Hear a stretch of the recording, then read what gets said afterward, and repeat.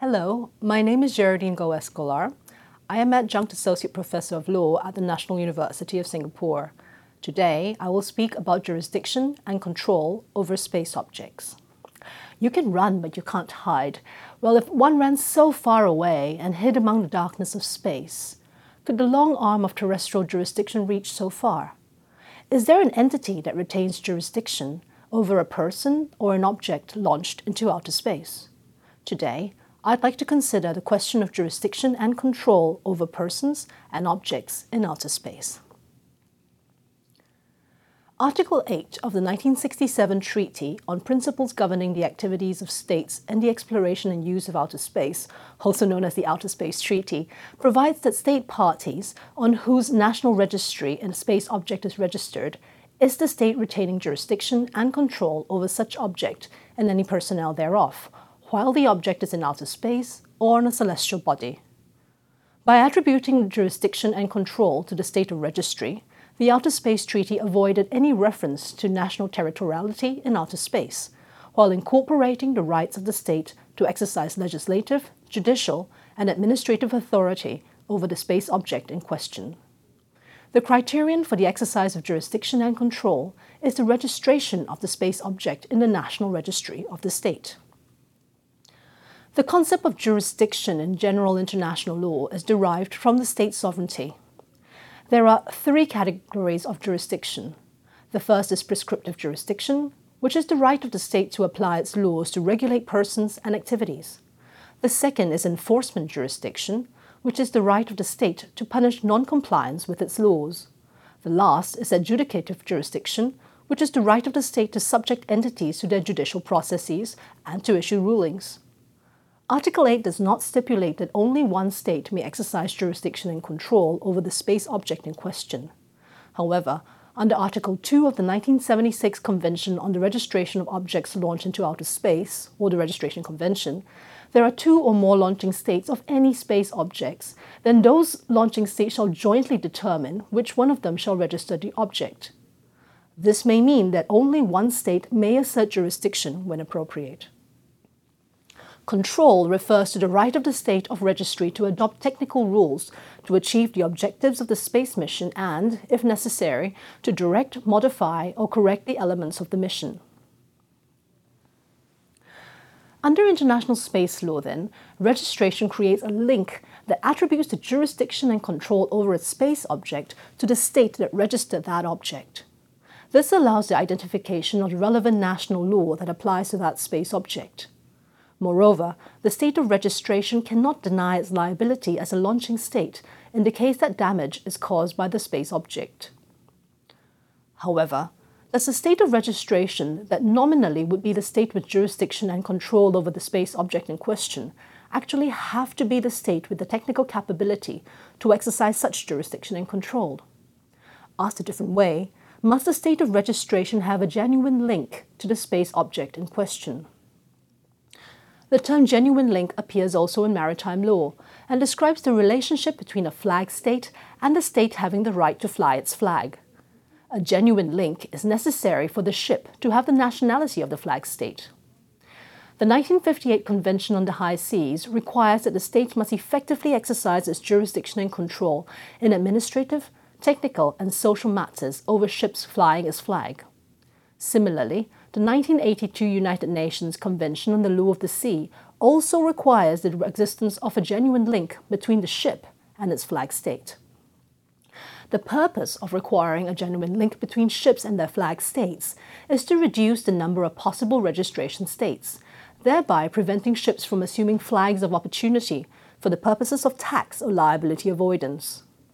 Although Article 5 of the Convention on the High Seas grants each state the freedom to fix conditions for the grant of nationality to a ship, the flag state must be in the position to effectively exercise jurisdiction and control over the ship on the high seas in order for a genuine link to be established. The genuine link criterion is also used to establish whether an aircraft can be said to have properly registered in its state of registry. in line with Article 19 of the 1944 Chicago Convention on International Civil Aviation, it has also been used by the International Court of Justice to determine issues relating to the acquisition of nationality by natural persons in its 1955 judgments in the Nottebohm case. There has been argument by analogy that in international space law, only a launching state, that is, a state that has launched a space object, a state that has procured the launch of the space object, a state from whose territory the object was launched, or a state whose facilities were used to launch the object, will meet the criterion of having a genuine link to the space object and, consequently, have the standing to register it and to exercise jurisdiction and control over it. However, in international space law, there is no specific requirement that the launching state must have a genuine link to the space object by means of having the technical capability to supervise and operate it. The reason for this was to avoid limiting the liability of states in the case that damage was caused by the space object in question. Is there any point, then, to a discussion of a genuine link between the state of registration and a space object? Obviously, international space law makes a distinction between the launching state, which bears liability for damage caused by the space object, and the state of registration, which is deemed to be the state with jurisdiction and control over the space object. It seems counterintuitive that a state that had jurisdiction and control over a space object may not be the state that is liable where damage is caused by that object. It is even stranger that, so long as the state enters the space object in its national registry, it has jurisdiction and control over that object, whether or not it has any capability to exercise that jurisdiction and control.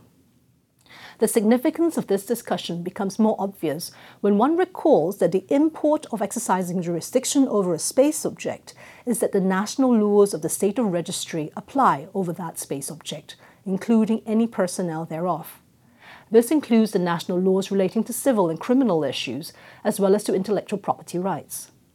To date, this issue has remained unresolved. However, no serious practical consequences have resulted, although it remains to be seen if this will change in the future. Where a space object has not been registered by any state, it may be necessary to revert to the principles of customary international law relating to prescriptive jurisdiction. In that case, a state may have jurisdiction over a space object through one of various bases of prescriptive jurisdiction. For example, territorial jurisdiction where the object was launched from its territory, or active nationality jurisdiction where the space object is under the control of its natural or juridical nationals. Let us turn now to consider the contemporary application of these rules of jurisdiction. 3 interesting cases should be considered. First, the exercise of jurisdiction and control by an international intergovernmental organization. Second, the jurisdiction and control over a multi-component space object. And thirdly, the consequences of an in-orbit transfer of ownership over a space object. Do international intergovernmental organizations have the same rights and duties as states in relation registration, or the exercise of jurisdiction over space objects? A close reading of Articles 6 and 13 of the Outer Space Treaty show that states remain primarily responsible for the actions undertaken by an international intergovernmental organization to which they are party. Article 13 in particular provides that any practical questions arising in connection with activities carried on by international intergovernmental organizations shall be resolved either with the organization or with one or more of the member states of that organization. Interestingly, Article 7 of the Registration Convention provides that, for the purpose of that convention, references to states shall be deemed to apply to any international intergovernmental organization if the organization declares its acceptance of the rights and obligations thereof, and if a majority of the states members of the organization are also states parties to the convention. Article 7 further provides that the organization may maintain a registry in order to register space objects launched in the framework of the activities of the organization. The registration is to be executed under the name of the organization.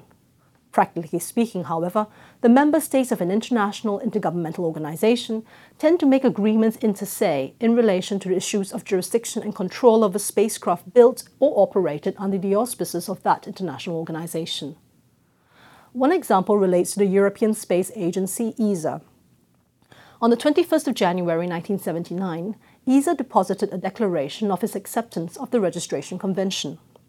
ESA has on its registry the registration for the Columbus module of the International Space Station.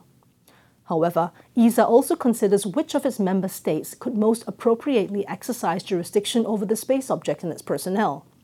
ESA, as an organization, does not do so itself.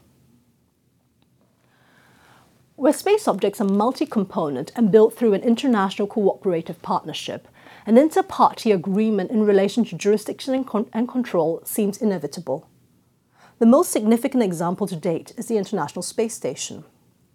The International Space Station is a collaborative endeavor between Canada, Japan, Russia, the United States, and 11 European member states represented by ESA. A special provision was included in the 29 January 1998 International Space Station Intergovernmental Agreement. It stipulates that a partner state that provided a particular module to the station is to register that module on its national registry. Therefore, the partner state that provided the module retains jurisdiction and control over that module. What happens when an astronaut of one nationality on board the International Space Station is in a module registered by another state? Article 5, Paragraph 2 of the Intergovernmental Agreement provides that partner states retain jurisdiction and control in civil matters over personnel in or on the space station who are its nationals, even if those personnel are in a module within the jurisdiction and control of another state. In this manner, by way of the Intergovernmental Agreement, the astronaut's nationality takes precedence over the state of registration of a space object for the purposes of asserting jurisdiction. The jurisdictional rules are different with respect to criminal jurisdiction.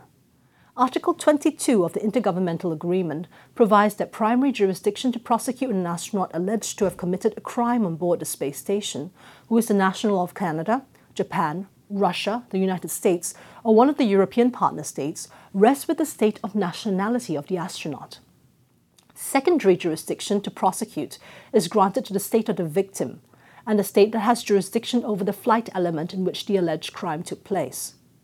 This secondary jurisdiction is triggered only if the state of the perpetrator's nationality agrees to allow the other state to prosecute, or if it fails to provide adequate assurance that it will prosecute.